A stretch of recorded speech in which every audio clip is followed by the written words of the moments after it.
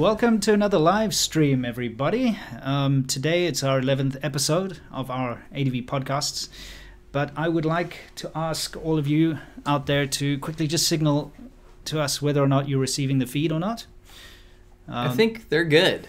Okay. Because I'm seeing it out of the corner of my eye. Okay, fantastic. I got to bring something really important up before we get into our topic. You broke your chair, dude. Yeah, no, I'm driving too fast. Kind of looks like a driver's chair. Well, we have to, before you bring up what you're going to bring up, we have to talk about this. We're going to be talking about how the Chinese government is actually encouraging and asking people to dox, to actually dox, to go after and reveal personal details of anyone who's involved in these protests. But we'll get into that after this message. After this message, this is not a sponsorship. This is a de-sponsorship in a way to let you guys know that you guys know CGTN and CCTV is the state mouthpiece, state media of China.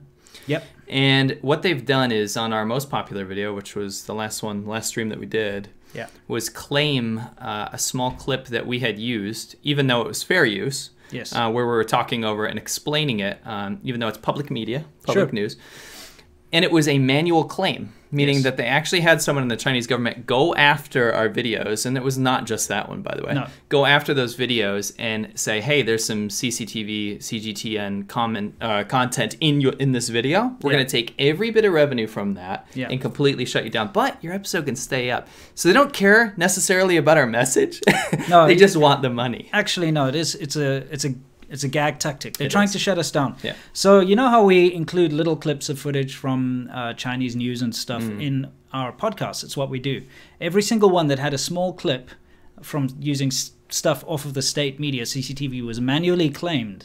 So we're actually going to dedicate a whole episode to this, probably our next or the following one, where we're going to show every single time CCTV has used without permission our footage, and of course Hollywood movie footage and whatever else, just to show the absolute hypocrisy that they can steal whatever they want, but if someone uses a small clip out of their news, they go out and try to shut you down and try to gag you. For hundreds of millions of dollars of state-run media company, for a company like this, it's kind of the audacity to try to claim like $50 or $100 for themselves off of this. Obviously goes deeper than that. Yeah. So we just wanted to let you guys know that anytime, and we're not going to stop using content, right? We have to commentate on certain things. We're not just going to keep running B-roll in the background. It's absolutely going to have the opposite effect. Instead of shutting us down and stopping us talking about the various things that we want to show you, we're actually going to be louder about it, and we're going to be showing you all the copyright claims. We've got all the emails and all the things, so we're going to actually broadcast it even louder out there to all of you guys. So a message to CCTV, CGTN, and Global Times. I hope you guys like the spotlight. Yeah, it's coming very hard, and we're not in it for the money. So even if you do demonetize us and deplatform us, that actually just is going to make us louder. So well done. Thank you very much. Okay. Shall we go on to what's new? We have good news and funny news today. Oh, dude, we have the best news for what's new today.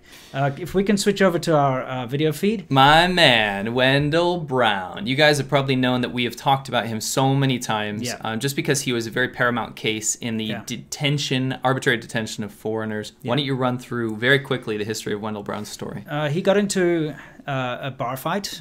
Is Who the is gist he, by the way? Well, he's an ex... I don't know. He's not really NFL. No, he's like a pro player. Though. Yeah, he's kind of a college pro player. He went to China to teach sports. I've got a video where I interviewed somebody who pretty much did the same thing, but with basketball.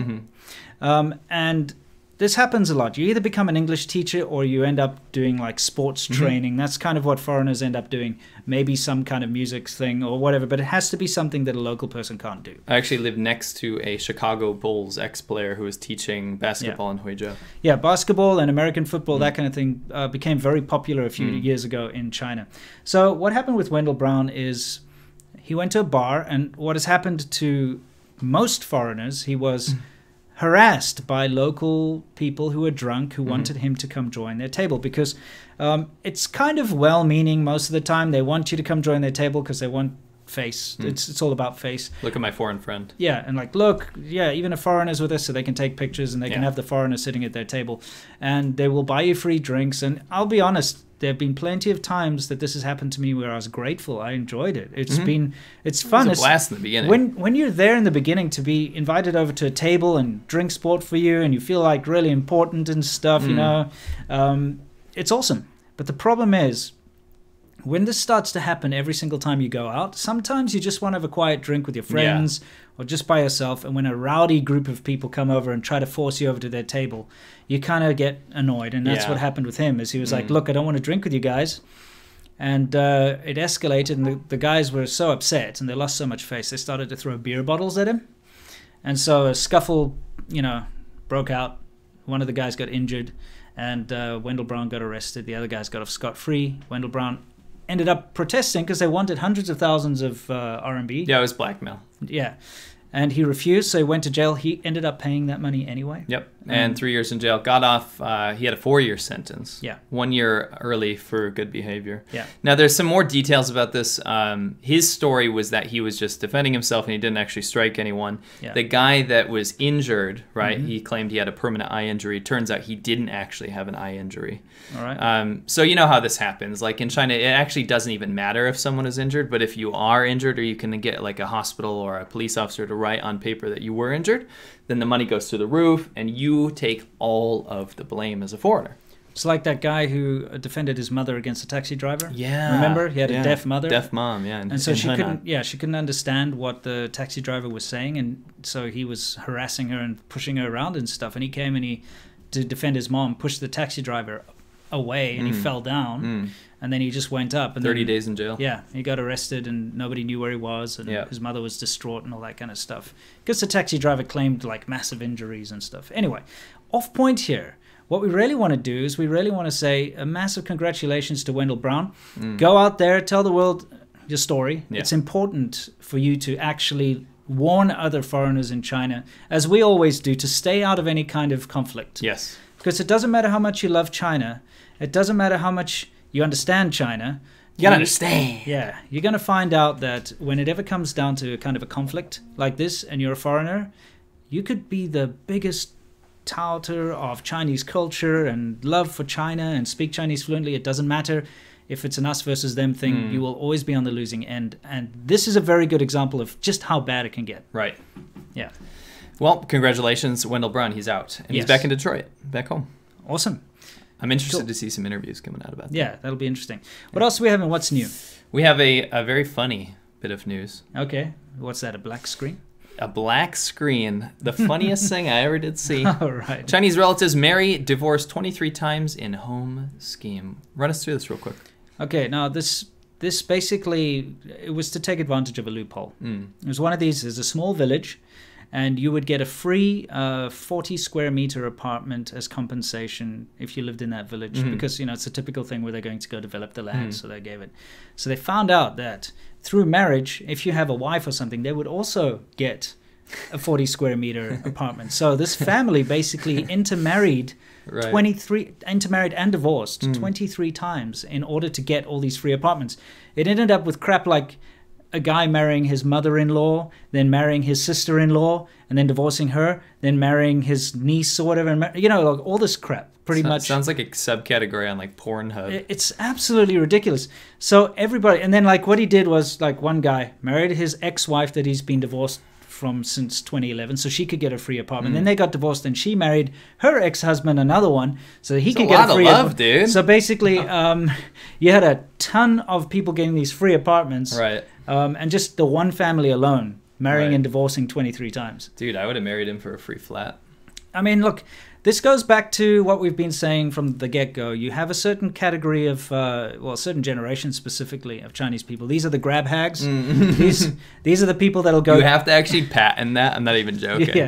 Yeah, that's definitely that's what I'm going to call this generation. These are the people that will go in and take every last shrimp off of the plate in the buffets and stuff. And when they find a little loophole where they can get something for free, you bet your bottom dollar they're going to exploit it. And this is a very good example. For sure. Yeah. Divorce has become exceptionally easy in China. And it used to be so difficult. And that's why China, historically had such a low divorce rate. Number one, familial values. You can't lose face with the family. But number two, it was very, very hard. You can literally walk down to the divorce office. They have a divorce box in the marriage office. Some of those, they said with that case, some of them, they got married and divorced on the same day. What? How is that even allowed? Well, they got married, then they went to do the paperwork for the registration for the wherever they live, and then they went back and got divorced on the same day. That's absolutely brilliant. But yeah, I mean, they try to put in effort, like a lot of laws in China to restrict how often you can buy and sell houses. So I don't know why that didn't affect them. I think it's 5 years you have to wait, or you have to pay double tax or something. This is not buying houses. This is getting it's just a free one, yeah, right? It's like government housing. Government housing. Gotcha. If you prove that you're like a resident of that village, you can get it. I gotcha. So, the thing is, remember, quite often in the conversation that comes up in my videos and your videos and here is we often say how important money is in China. It has now superseded family to become the number one important thing in life. And this is a good example of that. You would rather marry and divorce your mother-in-law. Okay, doesn't mean they're like intimate. No, of course, but maybe it's illegal. If you can say that, oh yeah, I married and divorced my mother-in-law so I could get 40 square meters of free concrete. Can you imagine doing that? It just shows you that money and materialism is more important to you than having a good solid family unit. Honestly, I thought this was more fun than anything else. It shows you the loopholes that people will actually exploit. There's another one similar in the news which I didn't research enough, but I was just looking it over about some couple, a single couple that got married and divorced 43 times in the last 3 years or something. So we're going to look into that one. It's similar. For sure. Anyway. Cool. Let's take some super chats. Yes. All right. Here I am. Somebody in chat was like, DM hasn't appeared yet. Well, here I am. Feast your eyes. Okay. Mods Jada, our boy, right off the bat, he gave us, this was like half an hour early. Been waiting. That Australia-China thing sounded interesting. I don't know what he's So Australia's actually looking into the meddling that China's doing in their affairs. Little too late, my opinion. You're actually going to do a video on this, right? Yeah, I've said a couple of times that, I don't know, a lot of people get angry when I say that Australia belongs to China. But there's a reason why I say that, and that's because it's actually, for the most part, true. Just the way things have been going over the last couple of years, Australians have not noticed what's been going on. So there's a bit of a shock to some Australians. They're like, how dare you say that? That's not true. But if you look at it from an outsider's perspective, someone who has no stake in Australia itself, right, it's very easy to see how the South Africa, South Africa, same place. Your bias is Australian media and Australian real estate and Australian politics have all been taken over by, Chinese influence. Yeah. And it's something I am planning to make a proper video on. I'm not going to sit here and speculate. I'm just going to show you some concrete examples. You're going to speculate like the Chinese people doing on housing in Australia. Yeah. I'm just going to, without trying to make enemies here, what I'm trying to do is, and the reason why I say that statement is I want the average Australian person to just wake up and to acknowledge what's going on there and to stop being such patsies when it comes to this kind of thing. Yeah, just letting themselves get walked all over. Because I have absolutely nothing against Chinese people going overseas and buying real estate and participating and being a part of society in a different country. But when it's done in an unfair, ridiculous manner that's just over the top and taking the piss, I have a problem with that. It doesn't matter where you come from. Sure. So, well, my personal vendetta here, my problem with this is when actual CCP officials and rhetoric and politics enter a free Western democracy. Sure. And that's an issue. Sure. But we will be, I will be making a video. It's probably going to be my next video for next week. So, cool. Yeah, stay tuned. Sweetness. Let's do one more for him about. Yeah. The next one is from Mods Fajada as well. Oh, okay. He said, could something change the minds of the CCP for the better?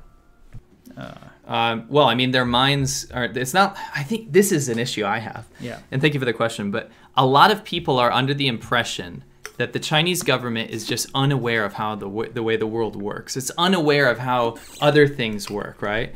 And it's absolutely not the case. The CCP, the delegates, the actual party members are not these idiots sitting around circle jerking, right? No. For lack of a better word. They know what's going on in the world. The reason the oppression happens, the reason these policies are enacted is to enact to build a situation where CCP officials retain their power. Because as much as a lot of really dumb YouTubers or speculators in the West think that Chinese people are very, very satisfied under the current leadership, they've never been given another option, right? Yes. So it's kind of like do an analogy, right? Right. It's kind of like feeding rotten cheese to a mouse in a cage, right? Yeah. And it just learns to accept it, right? Right. And it's not that it wouldn't prefer a better cheese or some nice mouse feed, right? Sure. It absolutely is just getting used to it. It's Stockholm syndrome in a way, mouse right? feed. So yeah, so the CCP officials, they're not going to have their minds changed because their current mindset is to literally keep themselves afloat and alive, right? Yeah, sure. So yeah, the only thing that might change their minds, honestly, is if they lose some of that power. Yeah, for sure. That's all. They might have to capitulate a little bit, but who knows? That's politics, you know. We'll talk about that at some other time. Sure. Let's move on to our next segment, shall we? So this is Soft Power Hour, the main segment of our show, and what has brought this up is some developments that have been happening recently. But something that's been kind of a long-running thing in our lives personally for quite some time now. So let's bring this up. I want to show a little something over here. It's coming after the blank screen. So dark. Okay, can you just pause it there for us for a second? This is a website. It's called hkleaks.ru. It was originally .org, but it got taken down because of anti-privacy laws or something. But Russia doesn't care about that. No, this, of course, it's a loophole there. But the reason we're putting this up there is on September 18th, CCTV actually put out on their official Weibo account that, they basically put out a video encouraging people to unmask the Hong Kong protesters and reporters by doxing them. Mm-hmm. Now, the thing is, I would expect something to come out of, a Chinese version of 4chan or something, hkleaks.ru. Maybe a bunch of Wu Mao trolls that really want to screw over these Hong Kong protesters that do not want to be part of China. Yeah. Now, my issue with this is it's literally the government taking to social media and posting a doxing website and encouraging citizens, brigading real citizens, this is the government we're talking about, to literally post addresses, workplace, phone numbers, Facebook, social media accounts, relatives, all this information, and they're congratulating people for doing that. And the problem is innocent people are getting caught up in this, of course. And when I say innocent, anyone shouldn't have no one should have their personal information put out there because it makes them a target of all these rabid nationalists who will really go out of their way to try and get these people fired, cause grief for their family, harass them, things like that. It's really, really crap. The fact that it's government condoned really, really worries me. Yeah. And there's a lot of speculation. It's not really speculation. There's proof now that the government's involved in this doxing as well. Yeah, so this one dude, right? Yeah. He was a Hong Konger, peaceful protester. Yep. Had never been arrested for anything. He was detained for 5 hours at the Chinese border, and the cops went through his phone. What were they looking for? Well, let me explain. This has been happening a lot lately. Uh-huh. The security, especially between Hong Kong and Shenzhen, has ramped up significantly lately. When you cross the border before, it was still a big process, but, you have to go through, first of all, your customs thing. Recently, within the last year or so, they've introduced fingerprint collection. Yeah. So you have to go, first of all, if you don't already have it in the system, it's your first time, you have to go to these special machines for foreigners, and you scan your passport and they take your fingerprints. Then you go through the actual customs thing, which is literally just a guy there who looks through your passport and stamps and whatever. Sometimes if they're a bit curious, and it's happened to me and a few people, they'll take you off into another room and question you further. 3 times for me. Yeah. But now, when you pass that, you have to go through another set of machines, which you have to, again, scan your passport and put your handprint. There's a progress bar. Yeah, you have to put your handprint, and it takes your photo and everything. So it's kind of like 3 steps there. But then there's another thing where you have to line up and go through a metal detector and do all that kind of stuff. This is mainly to try to catch people that are smuggling things in and out of Hong Kong, because it happens a lot, and for security reasons. But now they've added even a different one, where they've got like a little glass booth with people watching and looking for any suspicious activity. And it seems to be in this section where they're grabbing people a lot. They're looking through their phones. They have lots of, people seem to think, oh, it's fine, my phone's got a password on it, or it's like fingerprint. No. They've got technology now where they can plug like a little USB thing into your phone, and it can extract data out of there. And they force you to open it up, and they look through your recent pictures in your social media. And if you've got pictures from the Hong Kong riots or protests, whichever way you want to say, they call them riots, other people call them protests, it's somewhere in between.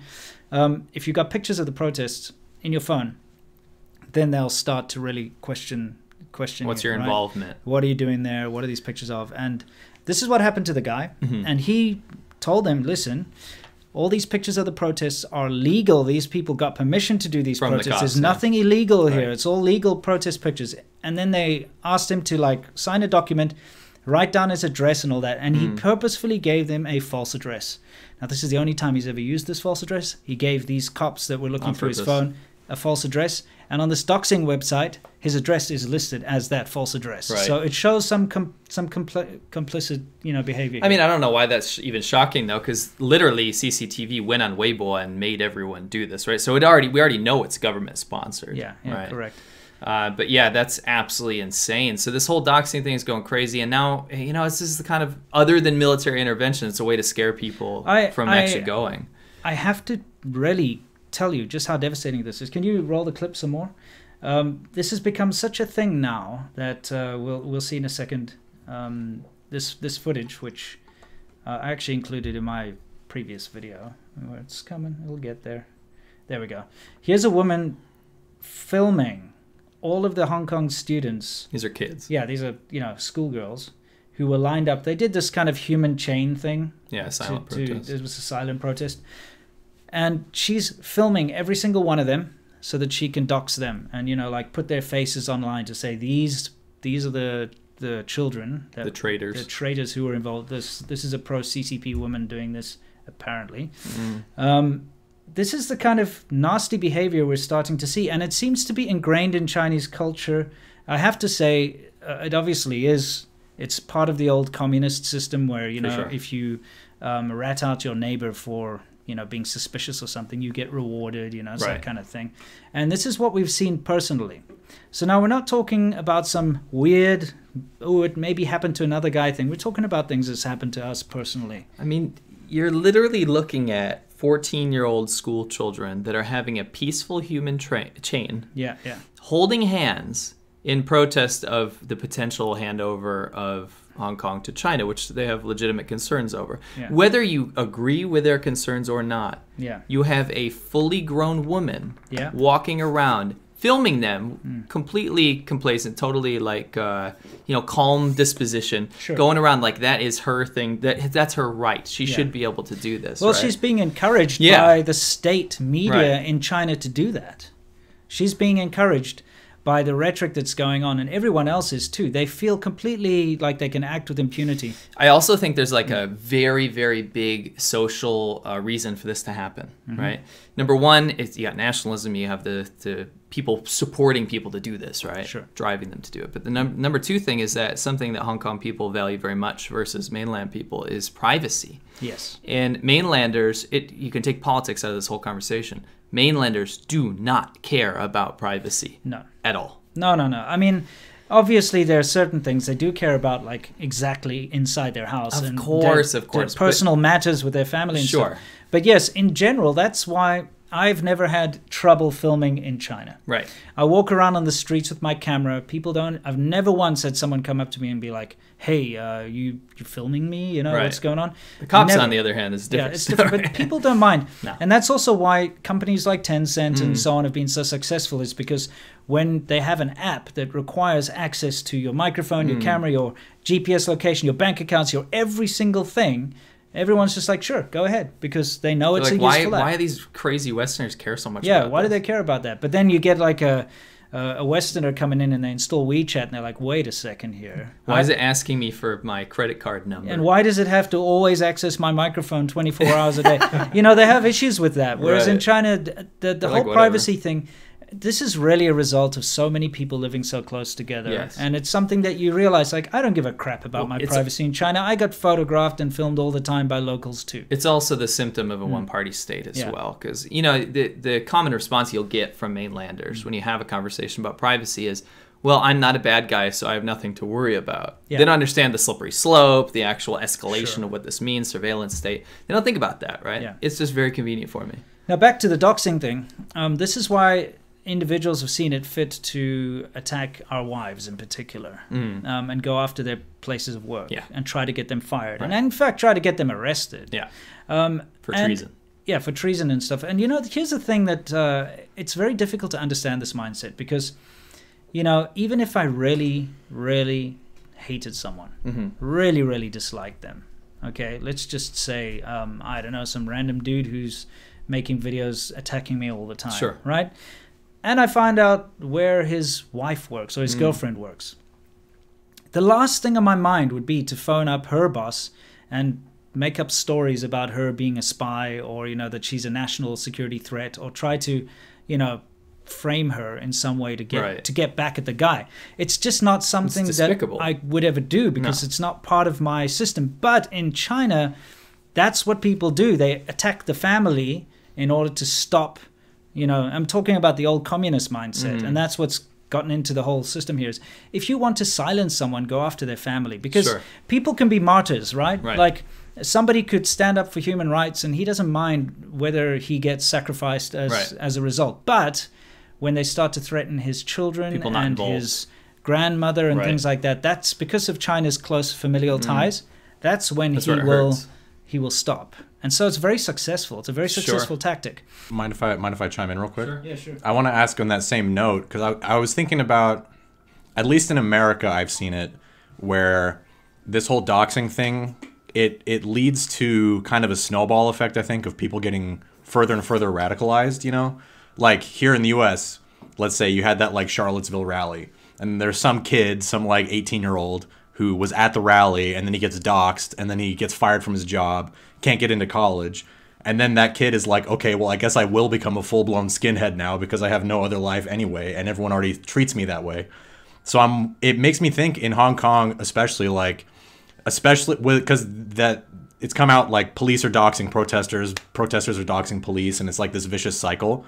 And especially if you're a young person like that, and on top of with like China's social credit score system that they're going to introduce next year, I believe, is that people are almost like, once you get down to the bottom of the social credit system, it's like you're not even really incentivized to climb out of it. You're like, well, I guess I will just become a career criminal at this point. So I'm wondering if doxing these like school children and then making it so that they can't do anything with their future, all you're doing is radicalizing them even more to be, that's when you get them being like hard, making little cells. No? Really, two things on that. I have a very quick thing. Yeah. It's very simple. The Chinese government is using tactics that will work in mainland China, right? So when you use these tactics of doxing and threatening family members, ruining your future and stuff in Hong Kong, they think it'll have the same effect. They're thinking with that mainland mindset, because it does work on mainlanders. Mainlanders will shut up if they are doxed, if they are threatened. It doesn't work on Hong Kongers. So they're using the wrong approach. Yeah, also what you're talking about, you were talking about like the Charlottesville thing and all that kind of nonsense. That's different, because in the West, when people go out and do something, they stand for something. It's an individual risk. It's like they will stand up and they will either be, you know, right wing or left wing or whatever it is. And when you go out in public, you know that there's that risk that you are now, you know, taking a stand. So those people will get doxed, perhaps, and it's very unfair. Any doxing of anyone, doesn't matter left or right, is crap. If they get doxed, they may lose their job, they may lose their reputation, but their grandmother's not going to be at threat. You're not going to have thousands of people online swearing and calling for the death of their grandmother and their children and stuff. It's apples and oranges. You can't actually compare the two. We might touch on that whole idea of radicalization, but that's not going to happen in Hong Kong. It's the opposite. It's not going to radicalize somebody. If somebody gets doxed, all it's going to do is hurt their family and hurt them and put them under the spotlight and shut them up, really. You'll actually see a lot of interesting PSAs coming out of Hong Kong right now. And a huge theme is like, let's say a little girl, she's in school and her parents were protesters, right? Yeah. Then it starts affecting her, and then the school can't have her in the school anymore. And it's all about this familial devastation. It's about this, this shame. I can't go to school. My future's ruined, all this kind of stuff. So that's actually the fear, right? Whereas that kind of fear is not exactly present in Western society. Like you said, it's the individual thing, right? It's basically, it's very, very different. A very, very good example, and I think we're going to hit on this in the next episode. We have a massive, huge story about, you got to understand China, and something that happened to him. and we're trying to figure out all the facts, get everything straight. Yeah, we don't want to jump the gun on this, but it's very much tied into that. It's tied into the fact that it doesn't matter how much you love China, how much you give China. If you just make one little mistake, you can instantly become an enemy, and you will be attacked in the same manner as we have. But back to the whole thing: is this doxing of individual protesters and reporters is despicable, and I think anyone with a rational mind would agree that this is not the correct way to do things. No. You know, if you want to have a protest against people saying certain things, then just say the opposite. Organize your own things, you know. But the problem here is that this is state-backed. It's not free will. And unfortunately, what you're doing what you're seeing here is because it's state-backed. Anything that's state-backed in China inevitably leads to people doing bad things, right? Because they feel like, this is what my country wants me to do. They condone it, so I'm just going to do it. And then they step over a line, you know? And I would like to just bring to focus to everyone out there that there's a narrative right now in mainland China saying how bad the Hong Kong protesters are. Look how violent they are. Look at them. They destroy property. They burn things. They're terrible. Let's, for 1 second, just remember what happened not only once, but 3 times that I was in China, where we had those anti-Japanese riots, okay? I was there when these same people that are like, oh, these Hong Kong people are so terrible, those same people were running around smashing Japanese shops. Overturning cars. Setting cars on fire, all right? Just burning randomly Japanese flags. Doing everything. Just destroying and being absolutely, you know, those were riots. Yeah. You can look up the anti-Japanese riots. Oh, we saw those firsthand. I saw, personally, 3 of them happened while I was in China. 2 of them I saw with my own eyes, and I saw some pretty awful stuff. And a lot of people, innocent people, were affected, you know, just driving a Toyota, and they'd get their cars smashed. Smashed. The whole, you know, whole supermarkets and stuff were looted and destroyed. And you can just look it up. A sushi restaurant that's started and run by Chinese people, staffed by Chinese people, attacked, looted, burnt to the ground. So, you know, it's this ridiculous double standard thing that's going on in China, and it actually just makes me sick at the end of the day. You know why that is. It's very, very easy. Like, they don't care that there's violence or there's vandalism and stuff like this because it was anti-Japan. What they see Hong Kongers doing is it's their own people going against them. It's self-sabotage. Yeah. And that's what they're being fed. And that's a poisonous idea. Yeah. You know, there's never going to be common ground. Yes, and it's unfortunate when, you know, people are stripped of their identity, because Hong Kong people have their own identity. And this is something that I think a lot of the nationalists don't understand in mainland China, is that Hong Kong people are their own people. For 100 years, they've been separate from mainland China. They've developed a completely different culture. They've developed a different way of life. They've developed a different economy. You know, they've lived under different laws. And so when you go up to somebody and you say, hang on a second, you're not who you are what we say you are. Right. It's incorrect. You can't be like that, you know? Well, because the government tells them what they are. Yeah, exactly. This is what's causing a lot of this trouble, is that everyone's like, oh, you Hong Kong dogs, you just have to bow down to your masters. You are one of us. How dare you say you're different? That kind of thing is kind of the rhetoric going along. And it's very unfair to rational people. You see, at the end of the day, the people who are losing on all sides here are reasonable, normal people. Yes. All right? And this is why I side with the Hong Kong protesters. It's because other than the people that are, you know, violent and throwing petrol bombs and stuff, which, you know, we can't say for sure that they're 100% protesters. There are apparently all sorts of false flag events going on, but I'm not going to speculate too much on that. The majority of people, remember, 2 million plus people marching on the streets peacefully, okay? That's a huge portion of the population. Those are reasonable people. Those are the people that I stand against. I don't stand with the people that are spouting hate, people that are, you know, espousing violence. And I'm talking about both sides here, okay? And when I see the comments and the reactions coming from the mainland Chinese protesters, it's always full of hate. There's never any brotherly love or any kind of a nice message coming out of anything they have to say. It's always hate, and I refuse to stand on the side of hate. I agree. There's never reasonable demands. There's never reasonable arguments. It's like lick the ass of your master stuff. Yeah. It is not like, here's our demands. This is our reasonable request, right? We're going to protest peacefully until this happens. No. It's like, you piece of shit. You're our dog. You're a piece of shit. You should be. You're not different than us. Hong Kong is always a part of China, which is actually not true because it wasn't. For 100 years. Yeah. It was, leased out or whatever you want to say. Right. But you can call the people ethnically Chinese, but it is and was different. The new thing that the government's doing and the anti-protest movement is doing is saying that they have been brainwashed now by Western powers, and now they just want to be a puppet state of America, which is just insane to me. Yeah. There was no one calling for this kind of stuff when they were under British rule or even under Chinese rule before all this stuff happened. Yeah. They have their own identity. Yeah. They're Hong Kongers. They speak Cantonese. They have their own cuisine. They have their own culture. And they have their own legal system, just like you said. So this is not about being a puppet state of one or the other, but the government is just literally plucking everywhere, trying to find common ground for all these mainlanders to brigade against them on. Sure. And it's really pissing me off. Yeah, so here you have a bunch of people who are seriously under threat from not only, violence and reprisals and things like that, but now doxing, state-condoned doxing, where, having experienced that personally, unless you have a very thick skin, it's devastating. It's already bad. It's absolutely devastating. Yeah. So when people start attacking your family and your place of work and stuff because you have an opinion is when you just really have to be strong. And I feel for these poor people that are now at the receiving end of all that crap. For sure. Yeah. All right. Anyway. Super chats. Yeah, that's pretty much it. That's super chat. Alrighty. So, Cesario JPN, our boy.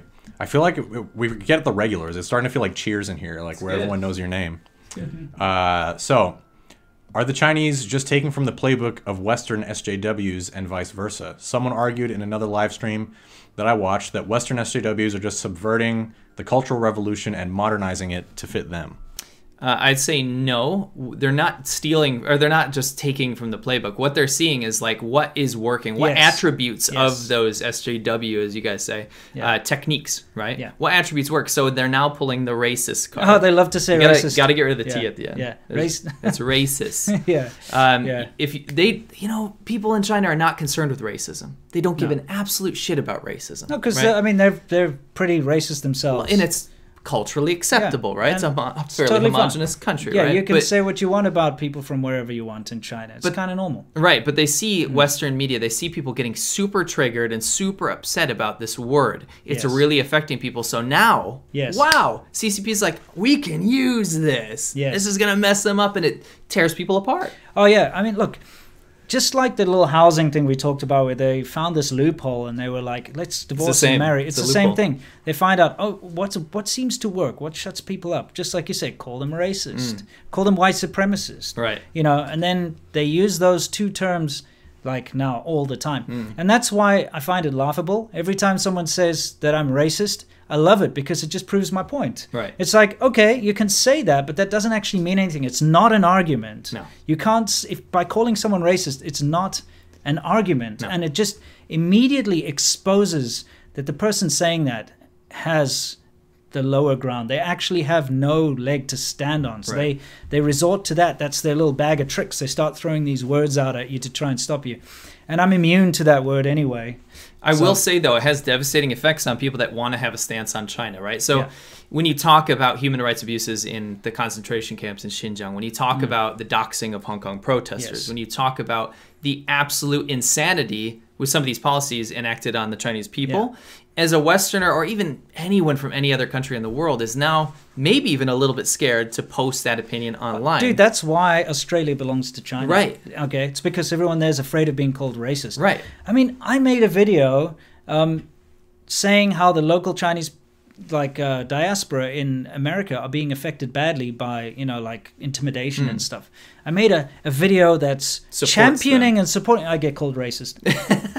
Like, you know what? It's absolutely ridiculous. Well, that word's going to mean nothing at some point. Well, it does mean nothing. Yeah. And, that's the whole thing is like, as soon as people stop being afraid of being called racist, and actually you should wear it as a badge of honor, because if you're being called racist, it means that you have compelling arguments and that you actually are on the side of, right in these kind of things, because except for actual racist. Yeah, of course. They should have a new word. Yeah, we should come up with a new word for actual racist. But if you're being called like arbitrarily a racist and you're not a racist, it means that you have stood up for something and that you're on the side of right. So it's good. It's a badge of honor.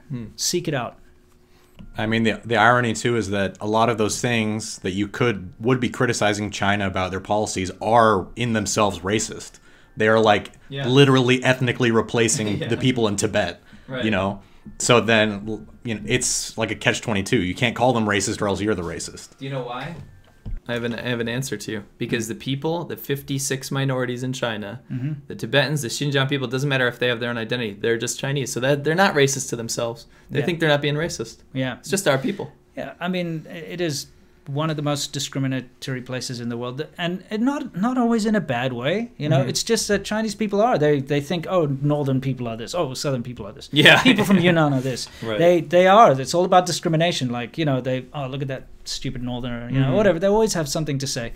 So it's quite common. And that's why it's kind of laughable when you get them calling, you know, other random people racist, because it's, dude, like, pot calling the kettle black. Be careful, you know, don't say things like that unless you want it said back to you type thing, you know. Wait, so does that mean since they proved that English is descended from Chinese, that we're just another variant of Chinese ourselves? So that we can't be racist because we're just talking about other Chinese, right? Bingo, the world is China. I was going to say too that I speaking about borrowing techniques and going back to how they were saying that the Hong Kong people have been brainwashed by the West, you could easily make that argument against them. You could say, oh, China was like brainwashed by the Russians to be communist, or something, or even North Korea. Like, if I'm not wrong, correct me if I'm wrong, but I think the whole reason that North Korea became communist is because they were occupied by Russia, by the Soviets after World War II, because it was a Japanese colony.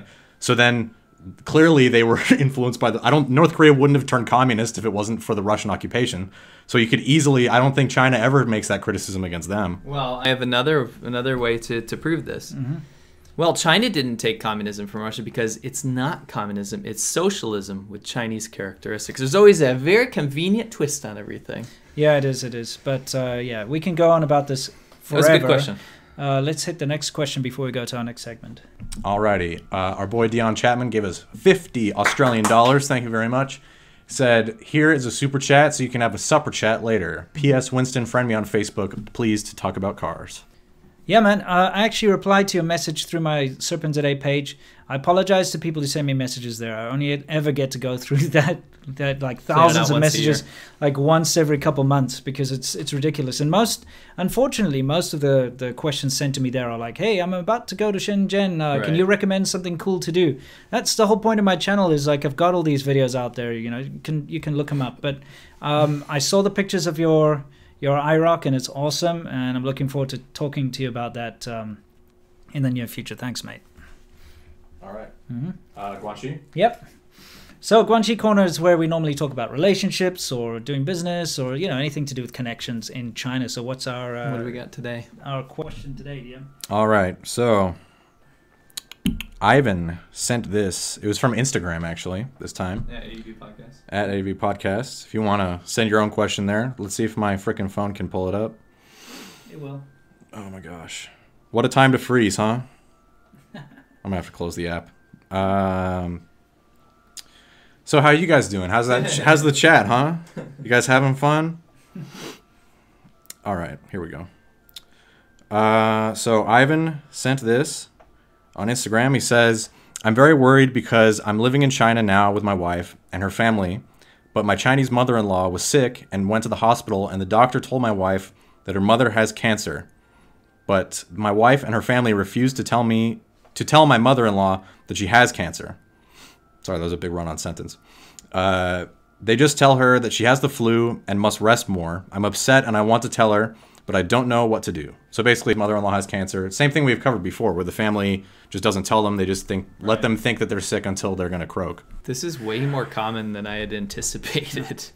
I'm sorry about that, dude. Look, first of all, it's a horrible moral situation to be stuck in. It's a quandary because, you know, at least if you have Western morals, you feel like it's the person's right to know that they have cancer. And in fact, it's interesting you brought this up because remember, we went to dinner with some subscribers a couple weeks ago, and one of them is actually a doctor. Mm-hmm. And she was talking to my wife and actually asking her a little bit more in depth about, you know, the whole way China deals with this kind of thing. And actually by law, or at least what they're taught in medical school, my wife was saying what they're taught, because, you know, my wife's a doctor, they're taught that you should tell the patient. It's your duty to tell the patient. But this is one of those situations where Chinese society overrides the rules. And this happens a lot, actually. Okay. And what happens is the family wants to know first.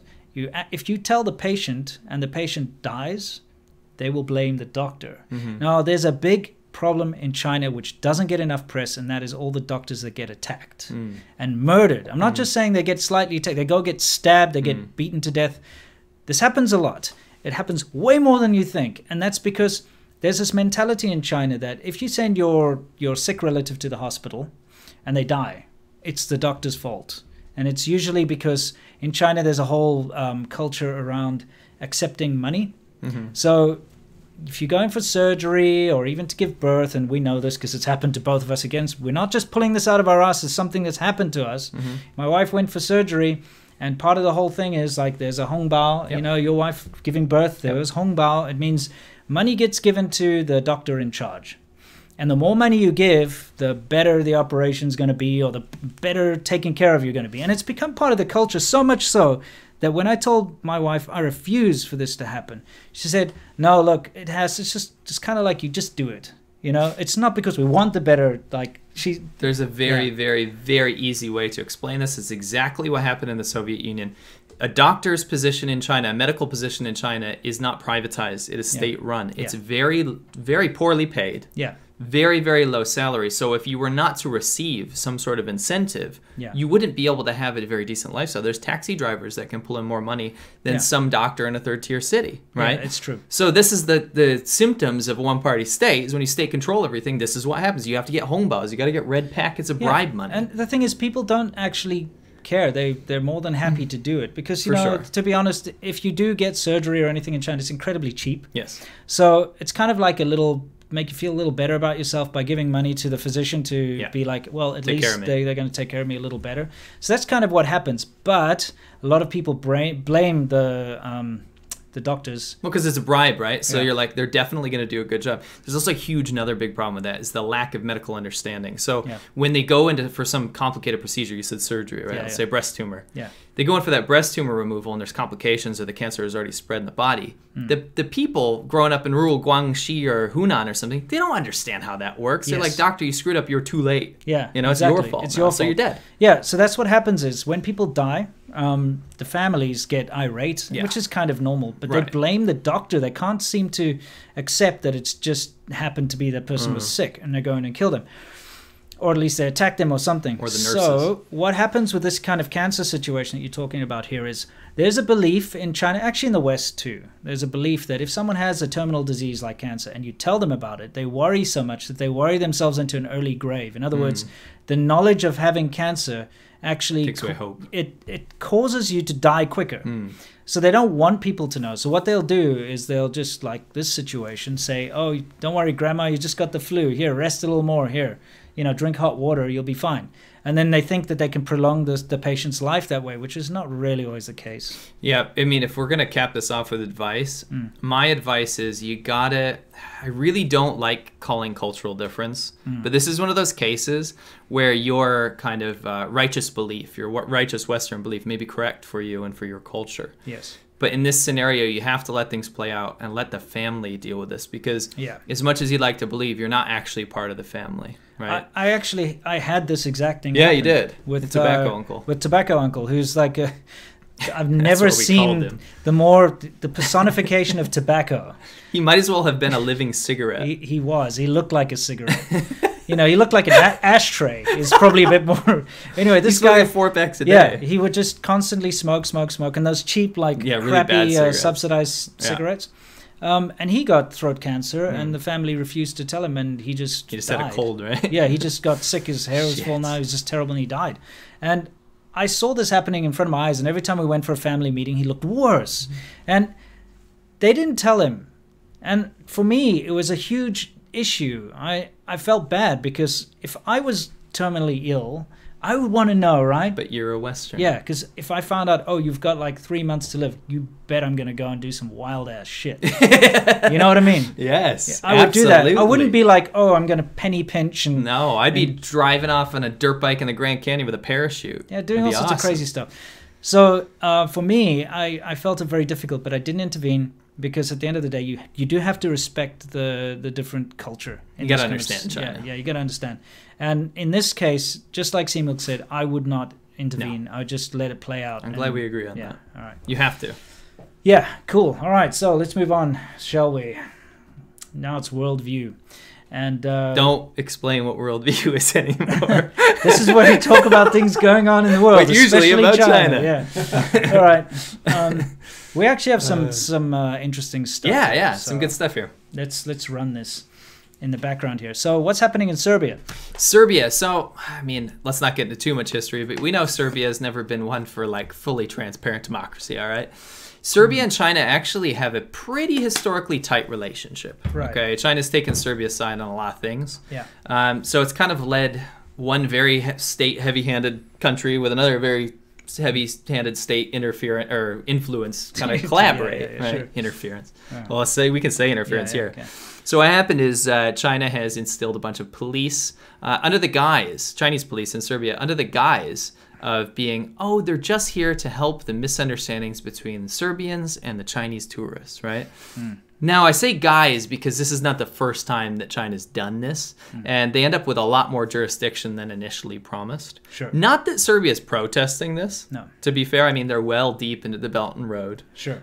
They're fully endorsing this kind of stuff. But you've seen this happen in South Africa, sure, right? And it initially starts as, well, they're going to help kind of integrate the Chinese people living in South Africa or the tourists from making foibles in South Africa, and that's just not the case. Well, let's see what's caused this. I know Serbia now has visa-free travel for Chinese tourists, so they've seen a massive influx. Yeah, and to be honest, I don't think most countries are actually prepared for what's coming. Because no, seriously, I understand. China's still, when it comes to traveling, Chinese tourists are not very well traveled. They don't really understand. They can't speak other languages. They're stuck to Chinese. They do not understand basic etiquettes that you find. That's why you get all these ridiculous stories all over the world about, Chinese tourists doing bad things. Yes. Okay? So when you've got visa-free travel, you're going to have tons of Chinese tourists coming there and just running amok and doing all sorts of crazy things. So they needed people there to liaise and to fix problems and to, basically help out. When the Chinese tourist does something weird or gets lost or doesn't understand something, they supposedly don't have any actual judicial power or anything. That's what you said. I don't want to speculate, but let's be honest. What I did find pretty insulting was the South African Chinese police thing, where they were bringing in Chinese police to train the local police on how to deal with crime, which is ridiculous. Self-defense, right? Yeah, self-defense and stuff, because South Africa is way more experienced. They should be teaching the other way around. Yeah. If you want crime specialists, you just come across any South African. Well, they can go there and teach them how to bitch slap each other, because that's usually what happens. Anyway, the thing is, what I found really annoying was that they were doing this so that they could help the Chinese people in South Africa. They were setting up actual task forces and stuff. But the Chinese community in South Africa is so small. It's such a small percentage of the population that it's kind of insulting. That they would go out of their way to bring in Chinese police just to help the Chinese community. That's why I don't want to be too cynical about this, but at the same time, you got to be kidding me. Yeah. If you think that China's going to go send over hundreds of police officers to Belgrade in Serbia just because they want tourists to have a better time. Well, absolutely not. For now, it's only like 6 or 8 police or something. Oh, and no, you didn't see they're going to scale it up. Oh, they are? Yeah. Okay. There are already talks about making this a big thing. Okay, well, I stand corrected, but look, I always like to look on the bright side of things. I think it's quite ridiculous to have like a foreign police force in your country patrolling your streets. I've always found that to be a little weird, but it is what it is. Why not have tourism boards that help out the tourists? Why not volunteers? Police? Yeah, it is a bit weird. Why not? Isn't that like literally what China had that they rebelled against with like the Boxer Rebellion? Yeah. They had because all of those soldiers were like in the embassies, and then they came under siege from like thousands of Chinese. And there's tons of movies about that. Do you think they care? It is anyway, funny, that was kind of interesting. Let's move on. There's another piece of news which is infuriating. No, this is maddening.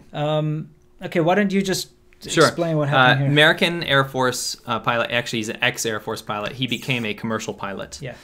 He obviously, just like any other pilot in the world, probably has to make some flights to China, right? Yeah. He connected Beijing, he connected Shanghai, Guangzhou, maybe in Hong Kong. FedEx, he's delivering stuff. There's gonna be connections, right? Yeah, so when you're commercially delivering goods, they're gonna come from China. Yeah. Now, when he was there, he decided that because it's very cheap, and they're manufactured there, he would buy some airsoft pellets. Yeah. For those of you guys that don't know, airsoft guns are these toy guns that shoot plastic BBs, right? Yeah, yeah, that's right. Now, China banned airsoft guns, despite manufacturing them and their ammunition. Could have fooled me. Right? Yeah, they're everywhere. Right? No, I mean, look, I have to quickly interject here. In the little garden where I live in Shenzhen, I got so pissed off because very recently, within the past, I don't know, year... Yeah. BB guns became, I call them BB guns, I know they're airsoft guns, but they became incredibly They're not metal BB guns. Yeah, no, they're those little plastic, but very popular. So you'll have kids, I've got footage of them, running around with big like M16s or AK-47 replicas, firing automatic, they're electric, and they fire, they're not like, but they're just firing at the lights, they're firing at the signs, they're firing at random things, everywhere running around. So, you know, it's one of those weird things in China where it's like a gray area again. Sure. You can buy those replica airsoft guns in any market there. But they're illegal. Yeah, they're illegal. It's so weird because it seems to only be illegal when it suits their narrative. Yeah, so what happened is this guy bought a bunch of airsoft pellets to bring home to his son back in America, gets detained, right? And then the police say he was transporting ammunition. Literally, the legal code they used was for live ammunition, just like bullets or grenades, right? Yeah. This poor guy. It's little plastic balls. Why are people talking about this more? It's ridiculous. Well, look, it's retaliation for Huawei. Yeah. They've been trying for a while now to kick FedEx out of China or to find excuses. Yeah, I remember that whole FedEx scandal. Yeah, they've been trying forever to punish, foreign companies because of the Huawei arrest of their Hmong princess. So, this is what happens, and it's quite ridiculous. Yeah, you can just press play on that. We can see a picture of the poor guy is actually affected here. Imagine you're the son, right? You're sitting at home and you're like, Daddy's going to bring me my favorite airsoft pellets, like he always does, probably. Yeah. Right? Bam! Now he's in jail, or you're, he's going to. You're in jail for like 60 cents of plastic pellets. Right. Is what it is. Yeah. There's nothing dangerous about those things. They cost nothing in China. You can buy them at the newsstands. Right. I have footage. I'm going to include it in the next thing of little kids with sniper rifle, airsoft guns. You see those rolling around the gutters all the time. Yeah. These kids go crazy after school. They are everywhere. It's ridiculous. It's another one of those stupid things where China puts its foot down on these. But remember that guy who got life in jail because he imported 3 of these airsoft things. It's a Chinese young guy. Right. So he imported 3 or 4 of them from Taiwan or something. Because they need to make an example, right? Yeah, and he got life in jail. Right. I remember when I first got to China, I was teaching at the kindergarten thing, so this would have been end of 2006. Okay. And I went to buy some airsoft guns because I wanted to do like a class thing where, I get the kids to like shoot targets and stuff. Yeah. It's kind of a fun thing, like with letters and, numbers. And I could get them everywhere. But then the guy was like, hey, do you want some better ones type thing? And I was like, sure. And he had to take me to this back room, and he had those real replicas that look like AR-15s and those stuff. Those are fully legal in Taiwan. In metal and stuff. He had all of those there.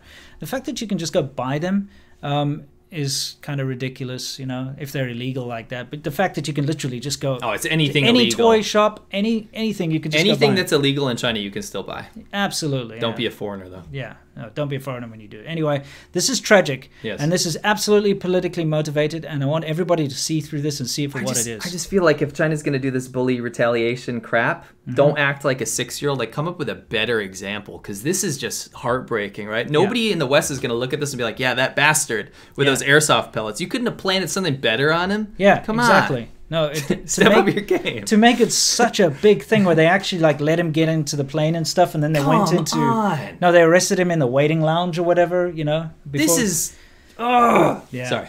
It is. This is also why. Sorry, I just have to put that out there. This is also why it's a serious situation right now. If you have any tie to any big company, if you have any kind of political clout, or if you're well known in any way, you have to be incredibly careful when you go to China. It's not blown out of proportion. No. I get a lot of questions from people that I answer sometimes I don't, because I got too many of them. And they're like, look, I'm just about to fly to China. Will I be safe with the current tensions? 9 times out of 10, yes. If you're going on holiday, if you're American, it doesn't matter. But do not give anyone an excuse to detain you and use you as a political pawn. So don't take drugs before you go, because there's up to 3 months they can still detect the marijuana. Maybe longer. Yeah, the marijuana in your hair. And they're doing these hair samples. They want to catch you. Yeah, they're looking for excuses. Don't buy anything illegal or contraband. Don't do weird stuff. Go there, have fun, do what you do. Don't involve yourself in things like prostitution and gambling and drugs when you're in China. Also ask yourself, am I a member of a high-profile company, political organization? Could I be used as fodder, right? Like you said, even more than 9 times out of 10. I tell people, absolutely go travel. It's totally fine. Yes. But if you have a moderate following on social media, you're politically active, you are in danger of being a target like this. I mean, this guy's ex-military, right? Yeah. He also worked for FedEx, which China hates right now. Yeah, no, that's why. Yeah. He worked for FedEx, and he bought some freaking airsoft pellets, okay? And you, as a traveler there, you don't know the laws. And in fact, I think 9 times out of 10, if somebody walked into a market and they had some kids and they saw a bunch of airsoft pellets that were cheap, they would buy it. Why? If the kids wanted it. I was buying airsoft guns when I was in China, because no one ever says to you, hey, you know what? If you buy an airsoft gun in China and you're caught, you can go to jail. And it's just so Whoever said that? It's so much bigger than that, too, because you don't know what else is banned. That's just being openly sold. Exactly. You go... Dude, I see people selling those big knives and stuff on the side, or like some random rare animal parts and things on the side of the road. You are there and you're like, oh, I'm a tourist. This guy's selling it out in public. It must be normal. It's like people that fly to Yunnan and there's literally marijuana growing everywhere and all the locals are smoking it. And they're like, oh, it's totally legal here. It's totally fine because they're just backpacking, right? Yeah. Bam. That's the day they go crack down, right? Yeah. It's super dangerous. You have to be careful and you have to educate yourself on the laws there, because it's not transparent, and China does not educate or put out there, at least to foreigners, what's illegal. There'll be signs everywhere in Chinese, but if you can't read Chinese, you don't know what you're getting yourself into. So be careful of these kind of arbitrary detentions, and be careful of these exit bans, because if you are part of anything influential, like I've said a million times now, you are at risk. But if you're just a normal everyday Joe who's just going there to have fun, going on holiday, whatever, you will be fine. Yeah, agreed. Anyway, yeah.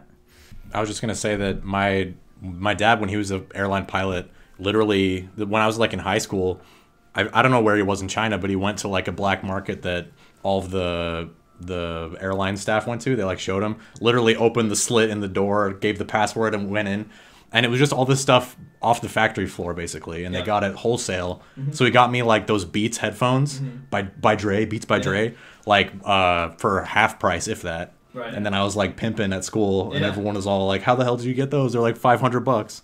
So glad that he didn't get thrown in a black cell. Shall we do super chats? Yeah, super chats. All right. Matt R. Guitar gave us £5. He doesn't have a question, just gave us the muns. Thank you very much. Alexander Hamilton, $10. How are the Vietnamese perceiving the American/Chinese trade war? I know they've had an influx of production moved to Vietnam. Thanks. Alexander Hamilton, eh? Is that a founding father? Sure is. Yeah, nice. I didn't know. Thank you for your service. It's on the $10 bill. Yeah, that's very true, actually. He gave us $10, so. Look at that. Nice. That's kind of cool. Vietnamese people are raking it in. They are absolutely loving this trade war. And actually, Vietnam just said no to China building their highways. Yeah. There's a massive, if you guys are ever interested, I'm not going to get into it, but there's a huge historical conflict between China and Vietnam. China's invaded, retreated many times. Really left a sour feeling, a little sour taste in Vietnamese people's mouths. So they do not want to be involved with China, no matter the cost. It's a pride thing. It's a historical thing. So Vietnamese people are very happy with what's happening right now. Sure, absolutely. Cool. What's next? Peter Smolik, Petr Smolik, from Czechoslovakia, or Czech Republic, excuse me, pardon me, says, do you think it's alarming how the Western youth and West in general starts to look at socialism positively? Is it a lack of experience is a lack of experience their disadvantage? Absolutely. Yeah, that's all it is. Any one of these people wearing a Che Guevara t-shirt or whatever, if you actually make them go and live for, let's say, 2, 3, 4, 5 years in any developing country, any socialist country, they'll change their mind. Mm-hmm. It's just, it comes from... Like actual socialist. Yeah, it literally comes from being spoiled. Right. And when you are spoiled and you're in a situation like in America, I see it all around me here now that we're based out of here, is... You see people who are kind of promised that anything they do, anything they dream they can do, they can achieve, which is actually a lie. That's not how life works. Mm-hmm. But, if you've got opportunity, it's a nice sentiment, and I wish it was true.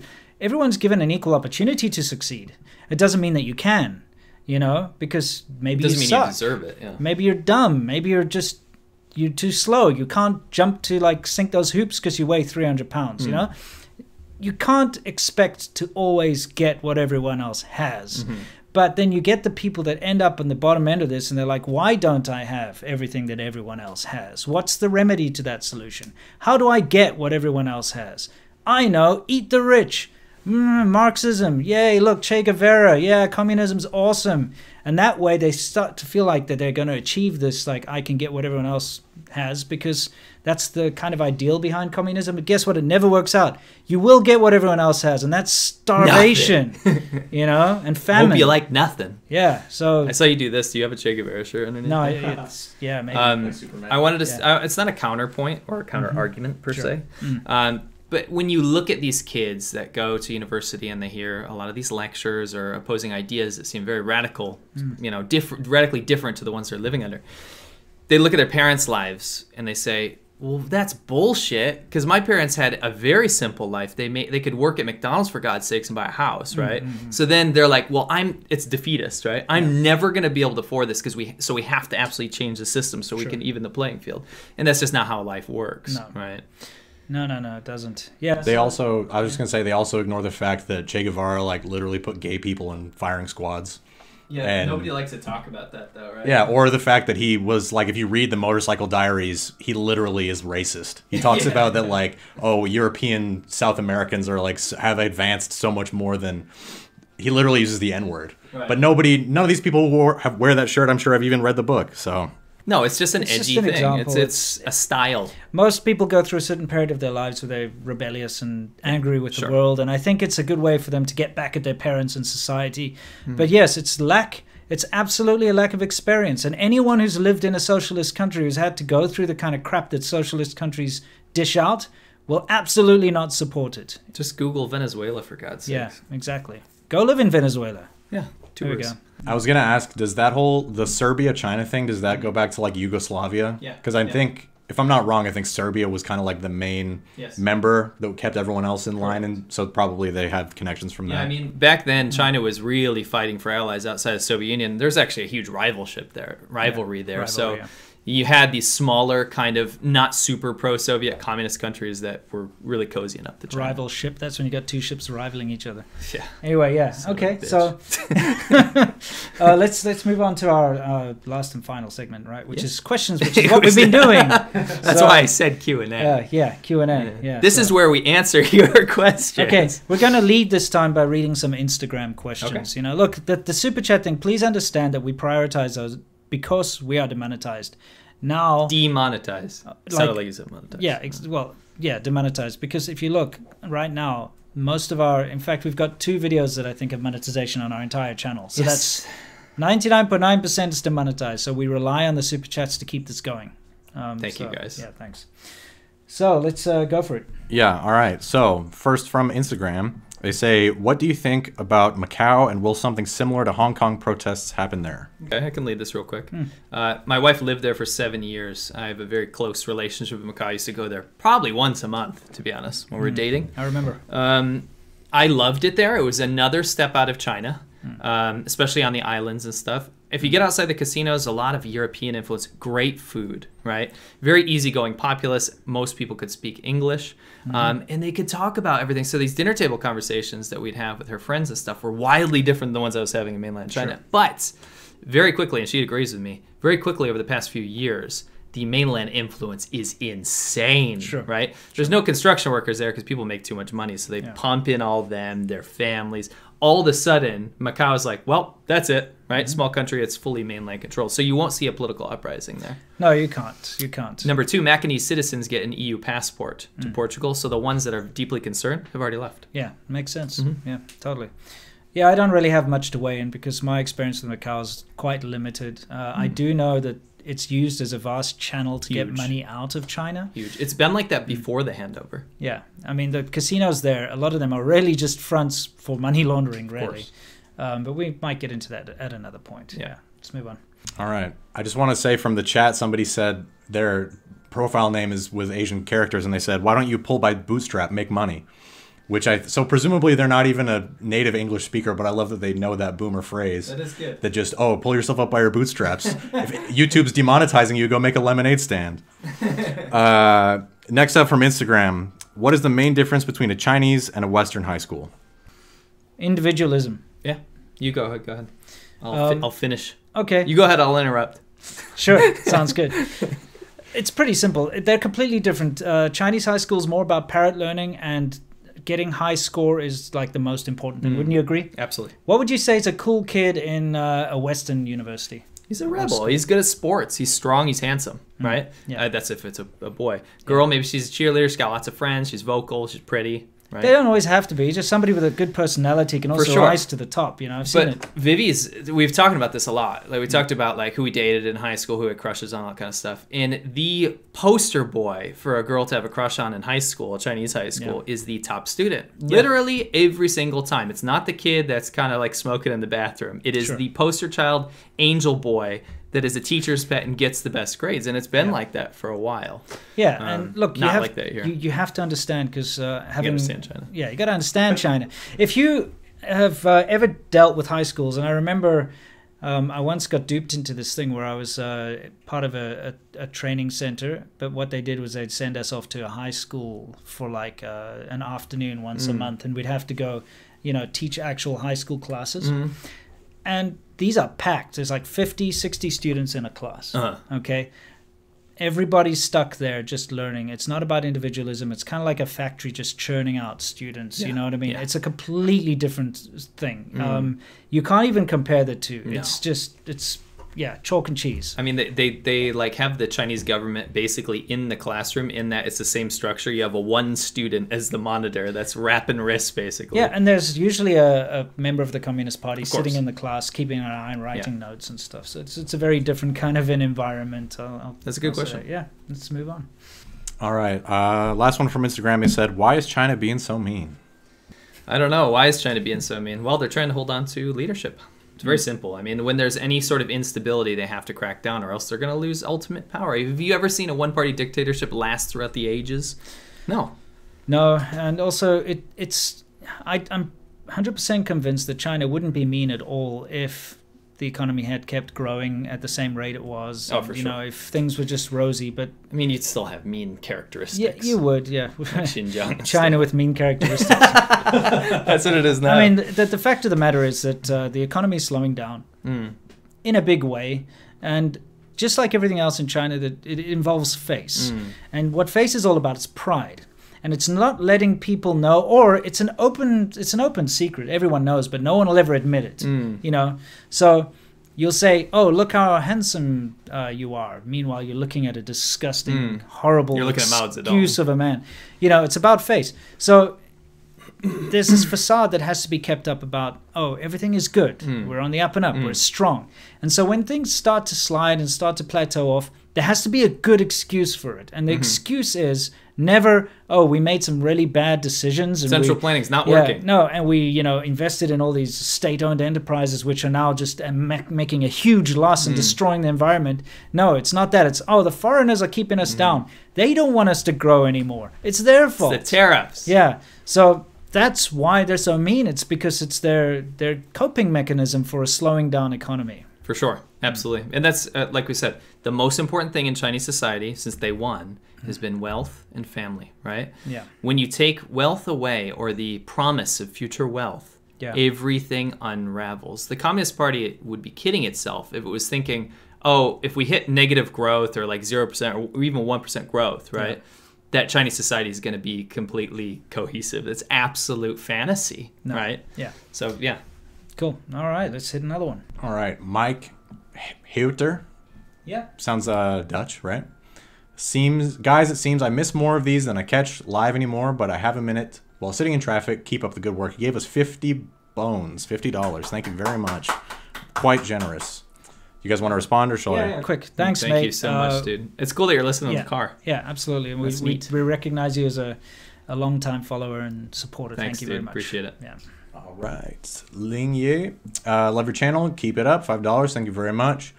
Josema Fernandez Barreras. I remember you from last time. Next month, go to Hanoi and stop over in Beijing. Deserve a visit on Silk Market. I've been on 2011. Still be the same. Thanks, you are really cool. I think she's went there in 2011 to the Silk Market in Hanoi. In Beijing.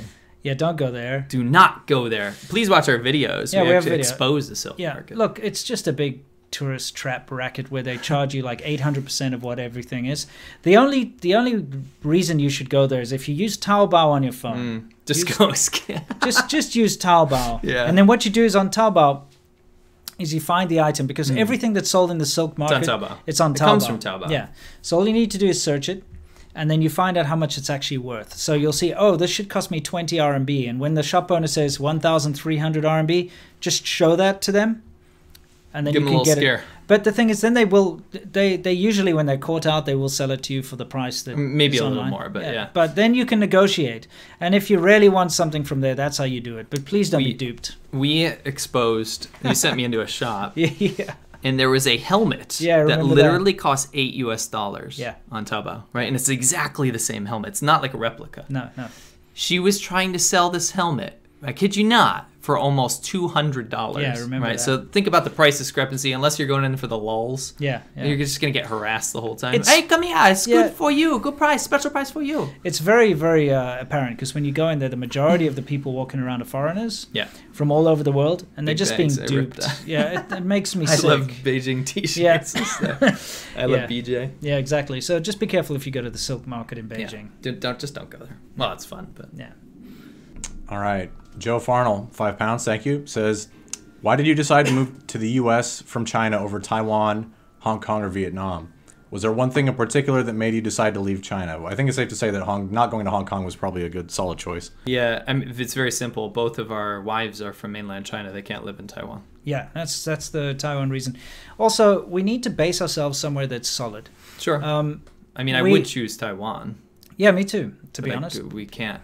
Here's the thing. We're back and forth at the moment between Asia and here, but we needed a solid base. And we've talked about this before, but it's gotten to a point now that with these arbitrary detentions and things, visits from the police all the time. I was getting visits to my apartment very often, not related to my YouTube activities, but just related to the fact that I am a South African. Yeah, mine is YouTube. So related. There's very often quotas. And so the guy, in fact, even, because, when you go into China, within 24 hours, you're supposed to register with the local police in the area that you live. If you stay at a hotel, they'll do it for you. Yeah, they do it for you at the hotel. But if you live in an area, he was actually getting so annoyed because he had to keep every time I went in and out of Hong Kong. Because you do that when you're living in China. I would go for the day. I'd go to Hong Kong to go and buy something. I remember that. I'd come straight back. Then he would be sending WeChat messages to my wife saying, "Oh man, can you tell your husband to send his latest entry stamps?" And he doesn't want to do it, but he's got, supervisors on his back. It used to be like that. No, it wasn't always like that. But he's like, you better check that foreigner. And then there would be random people coming to knock on the door. And if I wasn't there, they'd be sending messages and or leaving a note on the door, where is this foreigner right now, etc. It's actually getting to a point where it's incredibly intrusive. And so I'm just not comfortable with that kind of crap. No. They know where I live. I'm not going to move. That's where, I live there. Right. All right? Why do they have to check every single time I go out for the day to Hong Kong or something? Why do they have to harass me? That's the point of annoyance. But there are so many other things that were just, it's writing on the wall. It's like, holy crap, dude. You guys are getting in our faces way too much. So anyway, Taiwan would have been a very good choice if our wives were American. Because then we could live in Taiwan with them, but mainlanders can't do that. We need a solid base, and that's really what it comes down to. And because sea milk is American. It makes sense. It does. South Africa is not a solid base. If we went there, we would have been raped and murdered every day for the last... Every day. Yeah. Murdered every day. Absolutely. Yeah. And that wouldn't help us. So, No. Also, the internet's fast here. It gives us a great travel hub. We can do everything we need from here, and that is why. I mean, LA's great to fly to anywhere in the world, so it works out for us. Absolutely. Cool. Let's continue. All right. Peter Zmalik. I'm just going to call you Peter, bro. It's a little much for the pronunciation every time. I don't want to seem patronizing. But best country to work in Asia, visa, etc., not for ESL. Still Taiwan. Yeah, Taiwan. Probably Type A if it's not ESL. Yeah.